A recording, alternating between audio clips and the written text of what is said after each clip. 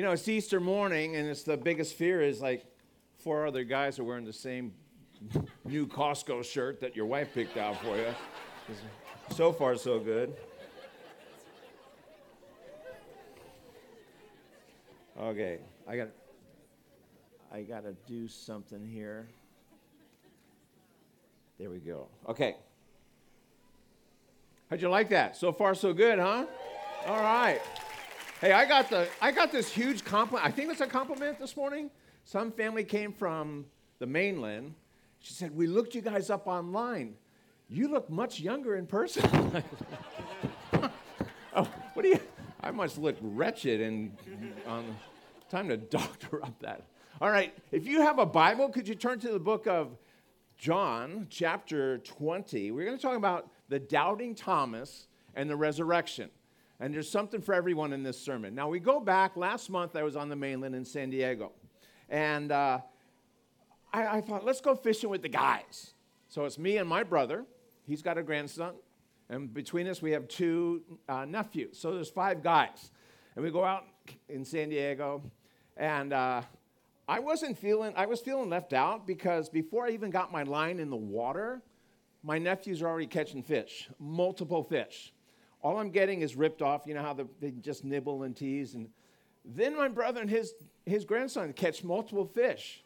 And at this point, this is my life. I'm thinking, I'm not experiencing all I'm supposed to experience. And I think that's how the doubting Thomas felt, that, man, the other guys saw this resurrected Christ. The other guys are so excited. They're jazzed. They're talking about it. But he's feeling left out. Before we go any further, I'm just wondering if maybe you're here as a Christian. And maybe you've been a Christian for a while. The question is, are you missing out on all that Jesus Christ has for you? So we've got a very quick, simple outline. First, Thomas is the skeptic. Maybe you're here this morning as a skeptic. Then he had the surrender when he had a personal encounter, a one-on-one encounter with Jesus Christ. And then he became one of the sent ones. Jesus said, as the Father sent me, I'm going to send you guys. So the skeptic, here's the background. And now if you don't have a Bible, it's on the PowerPoint here. I'm reading from the New King James Bible. Then the same day at evening, being the first day of the week, so this is Sunday, he just rose from the dead that morning.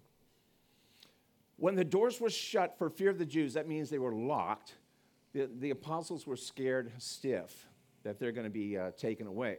So then Jesus came and stood in the midst of them. Now, he wanted them to get used to the fact that he can show up at any time. He's not limited by closed doors or locks. And also, he can hear everything when he wasn't there visibly. So he came and stood in the midst of them and said, "Peace be with you." Now, when he said this, he showed them his hands and feet where the nails were. Then the disciples were glad that when they saw the Lord. There's a problem. Thomas wasn't there. Now, I'll warn you, I will get Thomas and Peter mixed up. I just something I do. But Thomas wasn't there. Remember, there were 12 apostles. Then Judas Iscariot traded in Jesus. He betrayed him for 30 pieces of silver. Gosh, what would you trade in Jesus for? A relationship or something? But so he died. He hung himself. Thomas wasn't there, so there's 10 guys that saw him, right? So he's not there. And then when they tell Thomas, "Man, did you miss it?" Have you ever been surfing and you show up the day late? And you go, "It was so pumping yesterday. You missed it." This is a little bit more exciting. We saw the resurrected Jesus, and he gave us visible proof it was him, and you missed it. So they tell Thomas, and he says, "Look, unless I see in his hands the print of the nails, and I put my finger into the print of the nails, and put my hand in his side, I will not believe." Thomas is thinking, you guys have eaten mushrooms or something. You guys have funny stuff in your pipes, because there's no way I was there. I saw what they did to him. I saw when that spear went in his heart, and out comes water from the water sac around the heart, and then blood from the heart. He was make. He was dead. He was just a pulp of a guy, and they carried him off and put him in a tomb. He's not alive. I won't believe it. So Thomas didn't understand that Jesus specializes in taking that which was dead and bringing it back to life.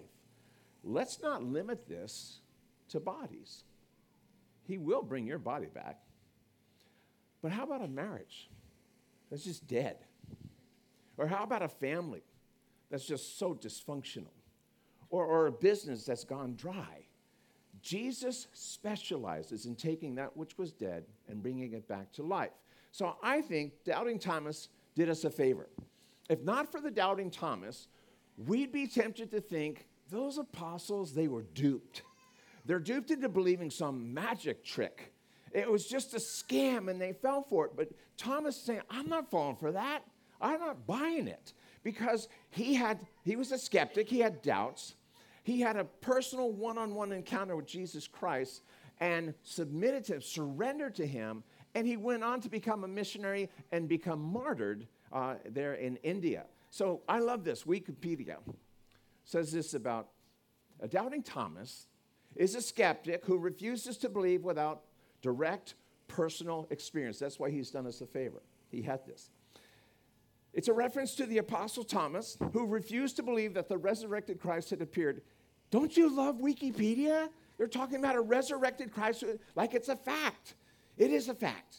He appeared to the 10. Remember, Thomas wasn't there, Judas wasn't there. And until he can see and feel the wounds received by Jesus on the cross. Any skeptics here today? I'm hoping there are. I'm hoping there's people. I think it's hocus pocus.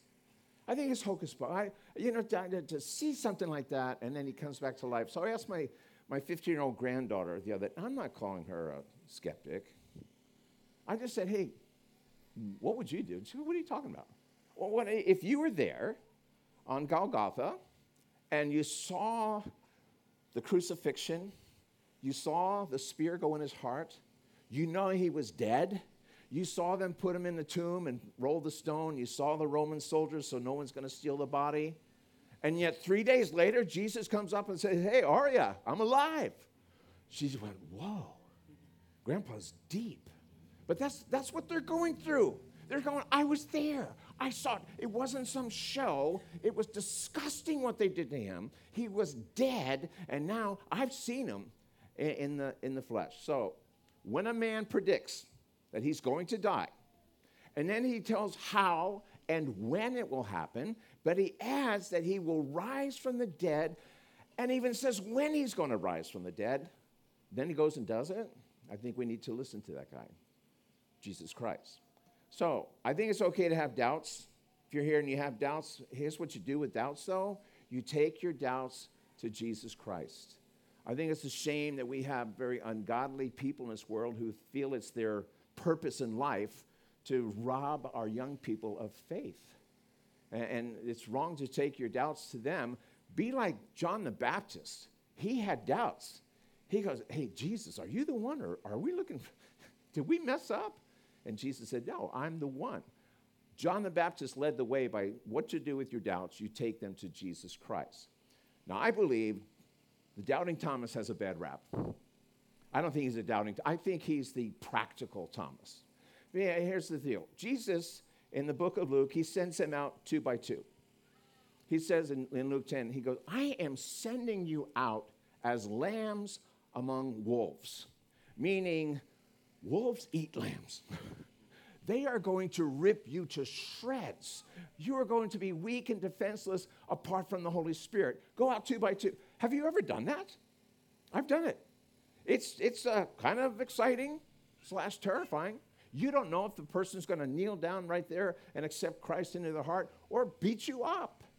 But Thomas went.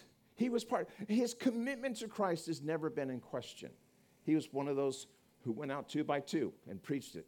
In John chapter 11, Lazarus has died, a good friend of Jesus. And Jesus said, hey, let's go and go to the tomb. Well, that's John 11. John 10, they were trying to kill Jesus. The Jews had picked up stones and ready to work him to death. And now the next chapter, he goes, well, let's go. And it was Thomas, the practical Thomas, who says, well, let's go with him. I'm ready to die for Jesus. I don't call him the Doubting Thomas. Then in John chapter 14, it's my favorite. John chapter 14, we're getting close to the crucifixion. And Jesus says, you believe in God? Or he said, let not your hearts be troubled. You believe in God, believe also in me. That's radical. In my Father's house are many dwelling places, many mansions. If it wasn't so, I would tell you. But I go there to prepare a place for you. And I'm going to come back and receive you to myself, that where I am, you will be also, a promise of eternal life with Jesus in heaven. Then he goes, hey, by the way, you know the way that I'm going. Thomas is looking around the room going, am I the only guy who has no idea what he's talking about? This is me in junior high and senior high. Like, it seemed like all the other students were really tracking with the teacher. I'm going, huh? So it's like the practical Thomas asked the question that everybody else was wondering about. He said, wait a minute, Lord, we don't know where you're going, so how are we supposed to know the way? He's so practical. So Jesus answered Thomas this, he said in John chapter 14, verse 6, I am the way. I'm the truth. I'm the life. So if I've lost my way, if I've drifted, Jesus is the way. If I have doubts, if I'm not sure what to do, he's the truth. And if I'm feeling dead, he's the life. So he says, I am the way, the truth, and the life. No one goes to the Father but through me. This is one of the most radical things Jesus Christ has ever said, because he's saying, you know what? Buddha's not going to help you. The 300 million gods of Hinduism, they're not going to help you. Allah, Muhammad, I'm sorry, they're not going to help you. Only Jesus Christ. What about all the good things I've done? No. Jesus is the only way. So then he comes to this surrender. So Thomas is going to have this one-on-one encounter with Jesus Christ. And I love this. So after 8 days, all right, after 8 days after he's, I don't believe that stuff, hocus pocus. 8 days later, his disciples were again inside, and Thomas was with them. If I'm Thomas, I'm going, see, you clowns, I told you it didn't happen. It's been 8 days. I don't see anybody. You know, just kind of the skeptic now mocking. It's been 8 days. He didn't rise again. So now, Jesus came in. The door's being shut, again, locked. He stood in the midst, and he goes, peace to you. And Timothy goes, uh-oh. I just added that. So you're going, it's not in my Bible. But so then he says to Thomas, so he's one-on-one with Thomas in front of people. And he goes, reach your finger here. Look at my hands. Reach your hand here. Put it in my side. He says, don't be unbelieving, but believing. You know the answer. When he surrendered, he said, my Lord and my God. He didn't say my Lord and one of the gods among many. You're the one. You're the one who was sent by the Father. You're the lover of my soul. You're the one, my Lord and my God. And now Jesus said, Thomas, because you've seen me, you believed. Blessed are those who are gathered in Haleiwa on Easter morning in 2021 and have not seen me, but believed. I love that part. I don't know, just... See, he's talking about us. I haven't seen him, but I believe. Now, have you ever been confronted by Jesus Christ? We just talked about Thomas was one-on-one, offering undeniable proof. There's several I want to talk about. Just one is the woman at the well in John 4. Maybe you know the story. She went to gather well. Jesus is sitting by this well all by himself, middle of the day. She goes to gather water in the middle of the day. Nobody does that. In India, I've been there a number of times. They go early in the morning and late at night, or late in the afternoon, in the cool of the day. She's avoiding people. She wants to go there when nobody's there, and Jesus is there. And then he's a Jew. She's a Samaritan, like a half-breed. Bad blood between these two. Bad blood. And so he goes, hey, why don't you give me a drink of water? She's shocked. You're going to talk to me, a woman? I mean, one thing, I'm a Samaritan, but a Samaritan woman. And he said, you know, if you knew who you're talking to, you'd ask me for some water, and I'd give you some water, and you'll never thirst again. She'd go, oh, give me some of this stuff. I won't have to come out here ever again. So Jesus says, go call your husband and let's talk. And she goes, oh, I don't have a husband. Well, when dealing with Jesus, you might want to use the truth, the whole truth, and nothing but the truth. She's technically correct. I don't have a husband. So Jesus has this word of knowledge. He goes, well, technically, yeah, but you've been married and divorced 5 times, and right now you're living in sin with somebody else. Or yeah, you've not been married, or you're not married right now, but let's not play games.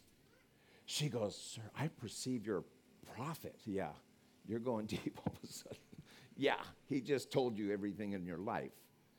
And then she goes, I'm waiting for this Messiah. Everybody keeps talking about, and I know when he comes, I'm going to change. I'll be different. So Jesus goes, here's his confrontation with this woman. He goes, well, I'm the Messiah. So what are you going to do? See, she's basically crying out, Lord, no one takes me seriously. And I've earned this reputation. I've been free. I've been loose. Might call her a party animal.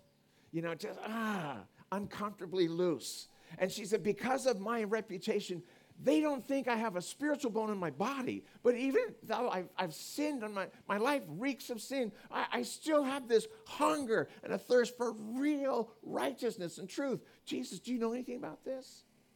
Because if I bring this up in my village, they'll laugh at me. And Jesus took her seriously. She was confronted by Christ. She gave her life to Christ. She won over her entire village that day. Another guy is on the other extreme, where the woman at the well was pretty loose. Nicodemus was as straight as you get. He's in the Sanhedrin. He's one of the top 70 guys in the Jewish nation. Where she was so loose, you can guarantee he was a virgin until his wedding night. He'd been in church his whole life. He's squeaky clean. He's a man of stature. He's a man of respect, but he's also empty inside. So he goes to Jesus one night. He doesn't want anybody to see. Hey, so Jesus, it's obvious you're from God. I mean, nobody could do what you do if there weren't for God. You know what Jesus said? You must be born again to even see the kingdom of heaven. Did you ever know that? Did you know that Jesus said that? See, I was 17 years old before I ever heard that. I was in church my whole life, an altar boy in Catholic school and blah, blah, blah. No one ever told me, you must, ultimatum, you must be born again to even see the kingdom of heaven. So I thought going to church was good enough and giving some money occasionally and doing some, good things. And no, you must be born again to even see the kingdom of heaven. And he's going, oh, how do I do that? He says, well, you need to be born again spiritually. Oh, before I get to Martha. Let's get to Martha. So Nicodemus has an encounter with Jesus Christ. He wins him over. So the third one, the last one, is Martha, the sister of Lazarus. Remember, he died. So she's a believer, but a complainer. She's basically, Jesus shows up 4 days after her brother died. And she goes up to him and says, Lord, your timing is lousy. Did you ever have or maybe you've heard someone who just basically what they're saying is, if I was in control of this world, I'd do a lot better job than God. Jesus, if you were here, my brother would not have died. Your timing is lousy. Aren't you sympathetic of me? And Jesus said this, I'm the resurrection and the life. This is shared at so many funerals, and rightly so, because the resurrection proves life does not end at the grave. It has a transition. I'm the resurrection and the life. He who believes in me, although he may die, he shall live. And whoever lives and believes in me shall never die. So what is he saying? Watch this. Your body does not have a soul. Yes, it does. It's the other way around. Your soul has a body. Your body's the Bible actually calls it a tent, and it wears out, and mine's probably wearing out faster than yours. And there comes a time when you go, I'm ready. And so, but the soul, that eternal part or the part that will live forever inside of me, that's the real me. It's going to get rid of this body because it's just temporary, and it'll put on an eternal body, whether with the Lord in heaven or with those who rejected him in hell. So it's not that your body has a soul, it's your soul has the body. But then he tells Martha, or he asks her, do you believe this? Do you believe on the resurrection and the life? Do you believe that even if you die, if you trust me, you're going to live? Your soul is going to live with me forever. So have you ever been confronted by Jesus Christ? We just talked of a woman who was loose, a man who was extremely tight and churchgoer all his life, both empty. Then we talk about a one who's in between. She's a believer but has lots of complaints. Have you been confronted by Jesus Christ? What would it take? I think for some, it's a matter of mathematics. And let me explain. There's over 300 prophecies that Jesus Christ fulfilled. Pinpoint prophecies. Astronomically impossible, basically, for someone to fulfill even a handful of them. So prophecies like he was born in Bethlehem.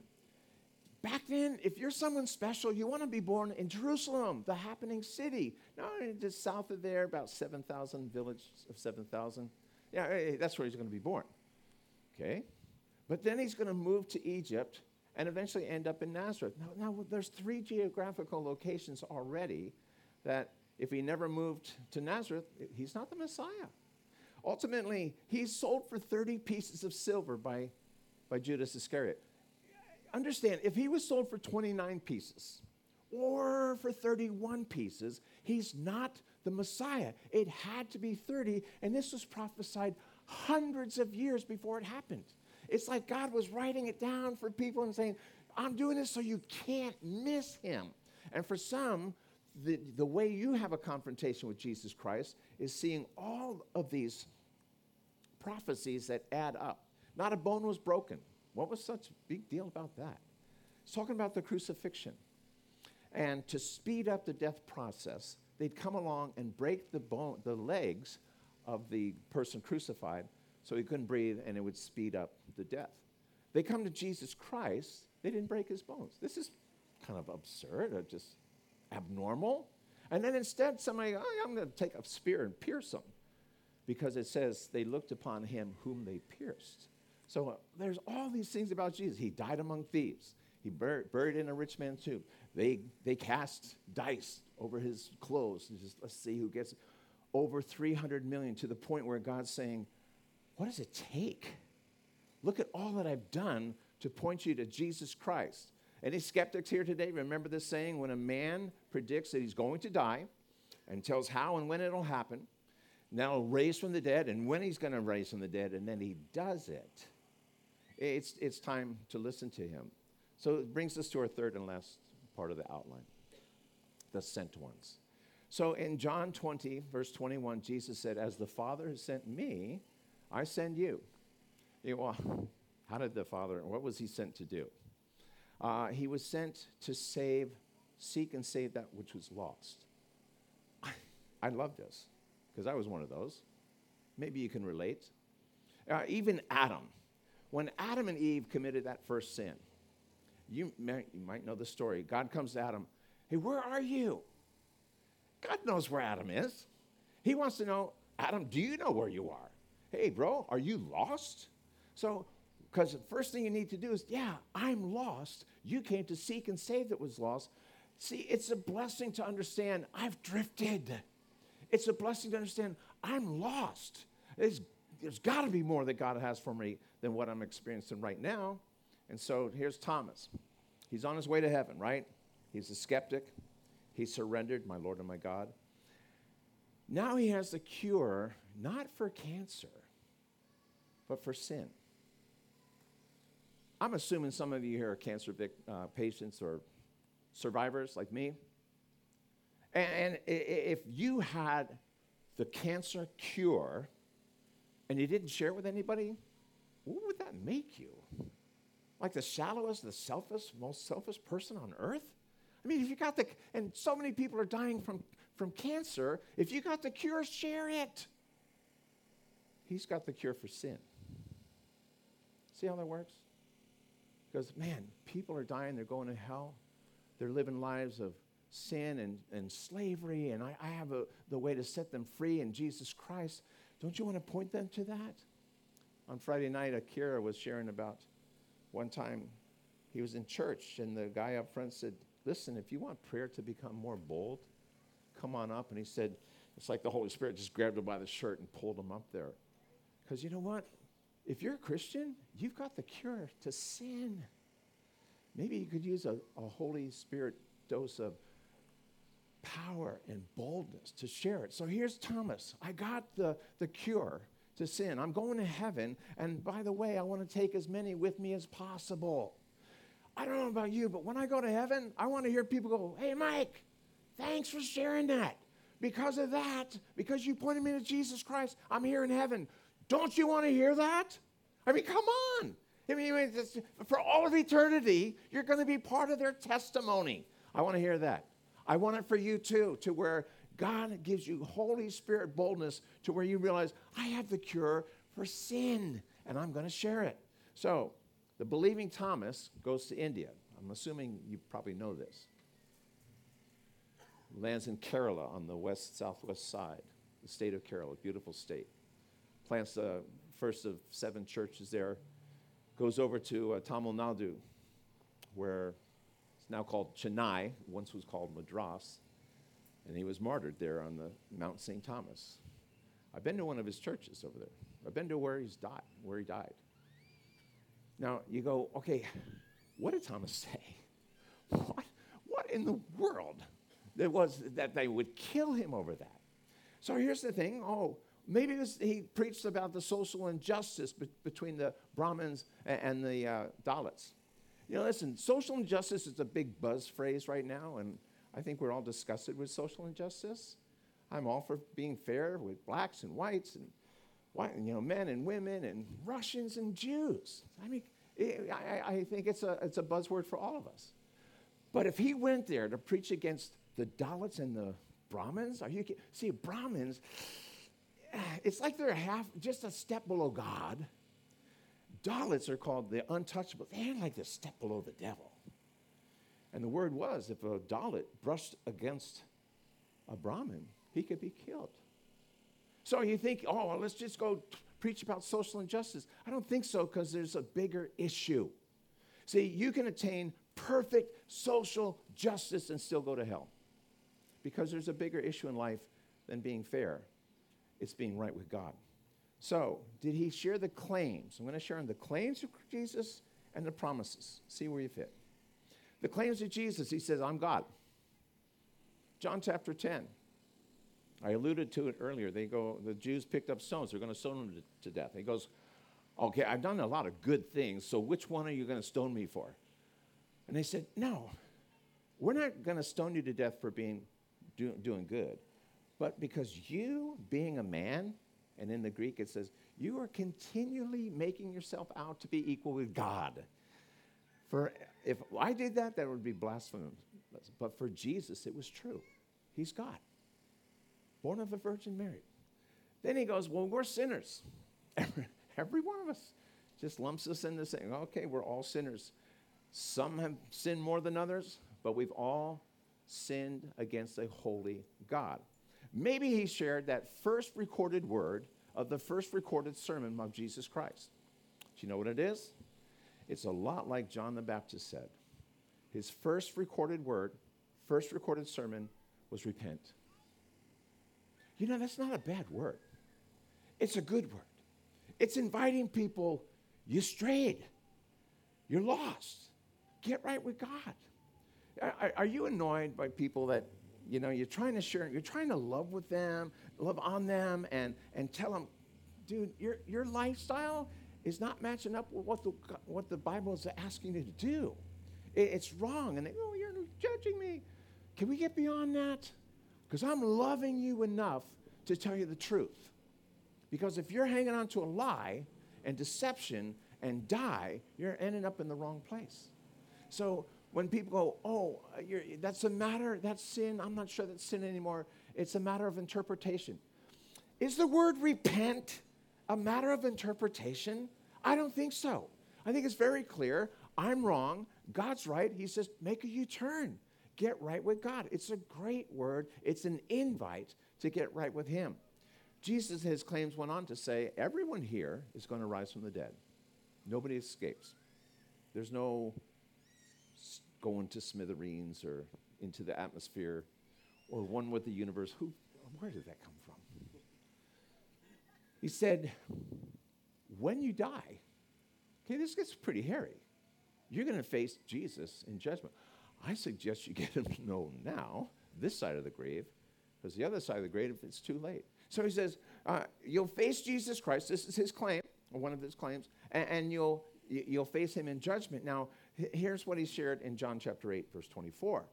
If you don't believe that I am he, if you don't believe I'm the Messiah, the one sent from God the Father, the lover of your soul, the sacrifice for your sins, you will die in your, and I've underlined it, sins. You'll die in your sins. So you go, okay, wait. What is sin? This would be important. So in 1 John chapter 3, verse 4, it says, sin is lawlessness. Now, there's two ways to look at that. The first is, well, lawlessness, God has no laws. He just made me and said, go do whatever you want. That doesn't work.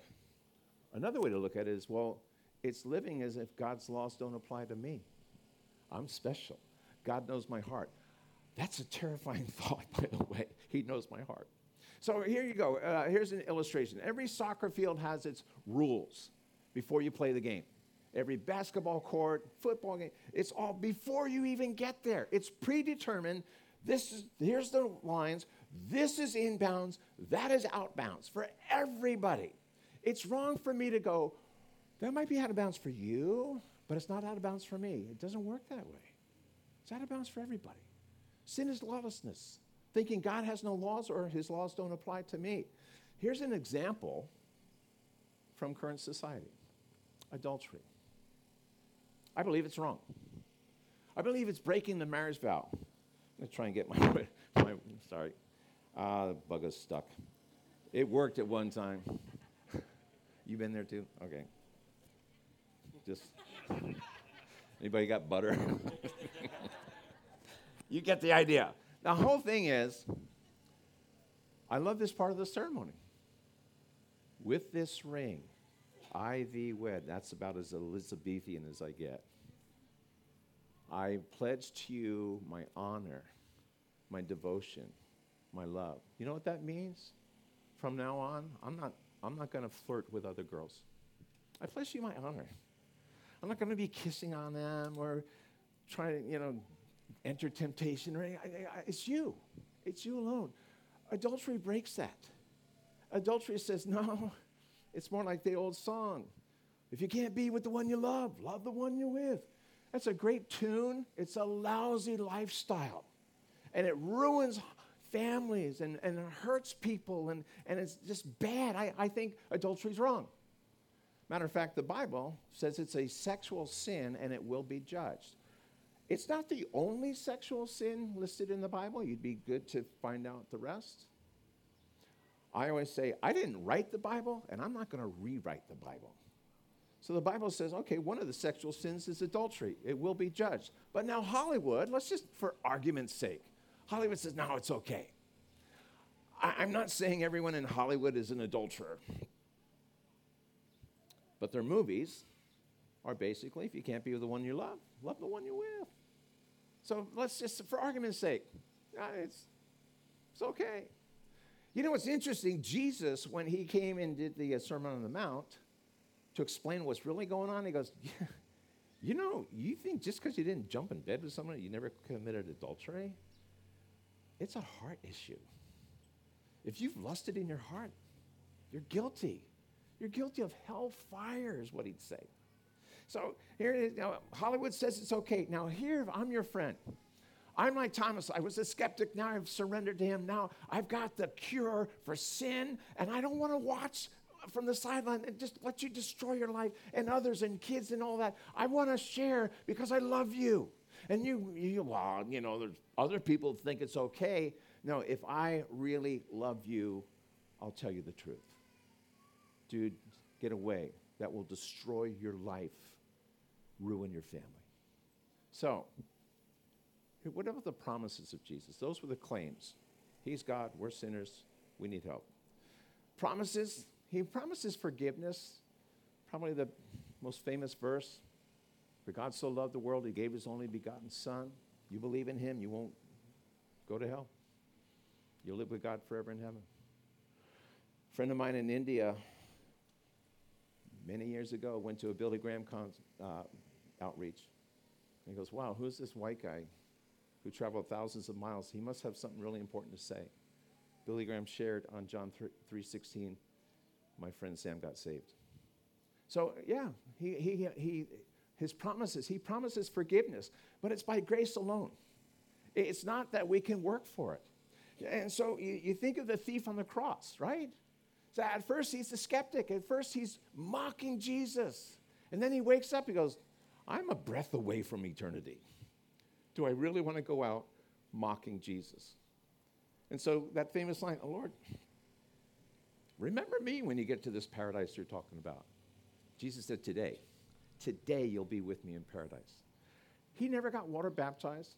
I'm sure if he had time, he could have crawled down from the cross. He didn't go to church, though I think it's a good thing to do. He didn't give money. He didn't help where it was needed. He was despicable, worthy of capital punishment and receiving the due process of his crime. And Jesus said, today, because it's by grace. It's by grace. It's not, oh, I think I'm good enough. I lived a good life. Do you love Jesus is what it comes down to. He promises abundant life. This is a quality of life, not just abundance of possessions. Wouldn't you rather have abundance of joy? Abundance of hope? He says fullness of joy. He says, I'll give you peace. He said, my peace I give to you. It's not like the world gives. He says, I'll give it to you. These are the promises of Christ. Eternal life with him in heaven. Now, here's the deal. Let's back up. Did you ever feel you're not experiencing all God has for you? I mean, several times in your lifetime, right? Here's one with Jesus. Here's what gets me. In John chapter 7, he says, you know, if you come unto me, I'll give you living water. And out of your innermost being shall gush forth rivers of living water. It's not something you rehearse in front of a mirror. It's not something you psych yourself. It's something God does in your heart. So you look at yourself, ask your kids, ask your spouse, your co-workers, your fellow students, hey, when you see me, do I have living water gushing out of my heart? They might say, you got something gushing out. I don't know if it's living or not. This is what Jesus offers. This is a promise. When you come to him and you stay right with him and you abide in him and you grow in him, there's this living water that comes out of your heart. Okay, Thomas did us a favor. I'm closing here. If you had died last night, right now you'd be in one of two places. You would be in eternity, ready or not. I want to see you in heaven. I love going up to people and saying, when I die, I'm going to heaven only because of Jesus Christ. And when I get there, I want to see you because heaven wouldn't be the same without you. It's so true. So do you feel like you're experiencing all God has for you? That's kind of been repetitive, right? You ever had a personal confrontation with Christ? We talked about the woman who was loosey-goosey, really. Hey, man, I've done it all. We talked about the guy, Nicodemus, who was straight and narrow, churchgoer, leader, but empty. We talked about Martha in between, just, man, finding fault, God, with everything you're doing. What's this COVID-19 thing going on? And you ever had that personal encounter? Have you ever surrendered to him? Where you just go, maybe that's why you're here today. It's time. It's time to surrender to him. He has a gift for you. Now, the gift at Christmas, it's pretty interesting. It's similar. At Christmas, say someone very close to you just gave you a great gift, and you think, oh, man, this is the book I've been waiting for. You know, I just love, okay, I'm going to open this book, and it's a book on how you can lose weight. And you go, well, it's kind of embarrassing. I don't need that. Somebody thinks you do. Okay? You go, well, how embarrassing. They're giving me a gift, but I don't think I need it. Here's God's gift for you. It's a gift of forgiveness of sin. That's embarrassing.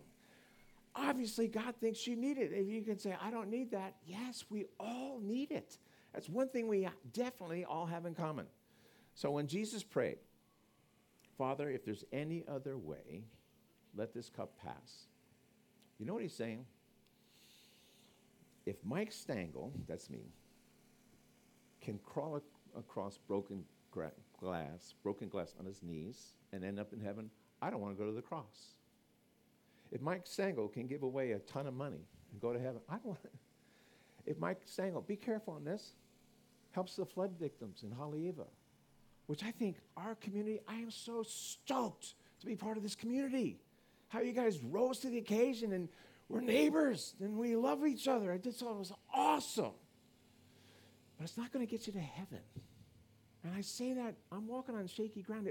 We would love to say, oh, I did this one thing. I got baptized, so now I'm going to heaven. I raised my hand in church, so now I'm going to heaven. I gave a lot of... No, it's Jesus Christ. It's Jesus alone. He goes, Father, if there's any other way, I don't want to go to the cross. If they can do it on their own, but there's no other way. Only Jesus is what we call substitutionary death. He died for my sins instead of me. I place my guilt onto him. He pays for it. He says, it is finished, an accounting term, paid in full, and I'm free. I'm forgiven. See, it's like when we're trying to do it on our own. The Bible goes, we've all sinned, we've fallen short. It's a great term. It's talking about, say we want to go swimming. And right after this, we're all going down to Eli's. And we're going to have a swim contest. Say, okay, we're going to go half mile to that red buoy. Well, some of us would be calling 911 at that point. Some would say, okay, let's go to Kauai. It's only 90 miles away. I don't think anybody's going to make it, but the ultimate is, let's swim to Japan. See, even if you're trying, you're going to fall short. That's the whole idea. We've all sinned and gone astray. We've fallen short. We're trying. And so that person says, but I'm doing a good life. God knows I'm trying. Yeah, but you're falling short. It's less than perfection. And so God sends his helicopter. I love this. Have you guys ever been to Waimea when somebody's getting rescued? I mean, it's classic. It's great. So we've been there. It's like 30. What, you weren't? Oh, you were rescued? No, it's because you're there. It's like 30 foot. It's maxed out. It's closing out. And there was this guy who lost his board. He's coming in. He's exhausted. And the waves are pounding him and pounding. He's literally, I don't know if you were there. This is a long time ago. He's trying to climb up Waimea Rock. And they're screaming. We're on the beach. Others are up top. Get out. Get off. You're going to get killed. Those waves will pound you against the rock. Go out in the middle of the ocean. Go get away. Which he did. And then the helicopter comes over. The Sunset Beach Fire Department sends their helicopter. And it's so cool. They lower one basket. And he was so thankful there was a way out. He didn't go, do you have something in Azure? Just, kind of orange feeling today? Or just like, no. You don't get to choose. There's one basket. Get in it. And he was rescued. He was saved. God sent one basket, his son, Jesus Christ. That's how we get saved. What else did he say? We're closing on this. This is my least favorite part. Jesus said, okay, we're all going to be resurrected. We're all going to be judged by him. At the end of the Sermon on the Mount, he said, many, I don't like that word, many are going to say to me on that day, Lord, Lord, didn't we cast out demons? I mean, it's pretty spectacular. Didn't we do this? Didn't we prophesy? These guys would be on the cover of Life magazine, Time magazine. And in the original language, when you repeat a person's name or title, Lord, Lord, it's like, we're in, right? We're good, right? And so here Jesus said, Lord, Lord. And he's going to say, depart from me. I never knew you. You never repented of your sin. You thought you were good enough. You allowed yourself to be deceived. You knew what the rules were, what the lines were on the soccer field. You just thought you were different or special. As a pastor, I am terrified with the thought that someone under this tent, chances are, someone would hear on that day, go. What were you thinking? You didn't repent. You put it off. Instead of just saying, no, Lord, now's the time. So it begins with God's Holy Spirit to where he moves upon my heart. He gives me hope. He convicts me of my sins. And he says, now it's time for that one-on-one confrontation. Now it's time for that surrender. You know, some here, I like what Akira did the other night when he said, the guy up front said, hey, if you want prayer for boldness, in this context, meaning you've got the cure for sin. Are you keeping it to yourself? Do you give a hoot? Or do you say, oh, well, at least I got my fire insurance? Or do you go, no, wait, I'm here. I want to be a sent one. I want to be sent to my family, to my community, to my job, wherever God's put me. And so I want to ask you, would you like a prayer for boldness? Would you be so bold as say, yeah, I would like that? And I'm going to ask you as they're playing, we're going to pray. You can come on up. Pray for boldness. But there's others here who have been confronted with Jesus Christ today. And the Holy Spirit's working on it with you one-on-one. And it's time. You are not guaranteed to wake up tomorrow morning. It's time to get right with God. One time on an Easter morning, I said, you know, somebody here, chances are, won't be with us next year. You're going to die. I wasn't prophesying any, it's common sense. So I did 2 funerals that next year. One was an older guy, lived a good life, good, strong Christian. It wasn't a big surprise. He had cancer. The other was a 2-year-old boy. Killed me. Just, you never know. I think right now, today, the Holy Spirit is confronting you with the reality, Jesus is God. We're all sinners. It's time to get right. And so I want to have a prayer for boldness, but also a prayer of surrender. Let's close in prayer right now. Lord, we thank you for the reality, the truth of Easter. Lord, I pray your Spirit would go throughout this tent right now. Those watching on TV, that you'd win us over.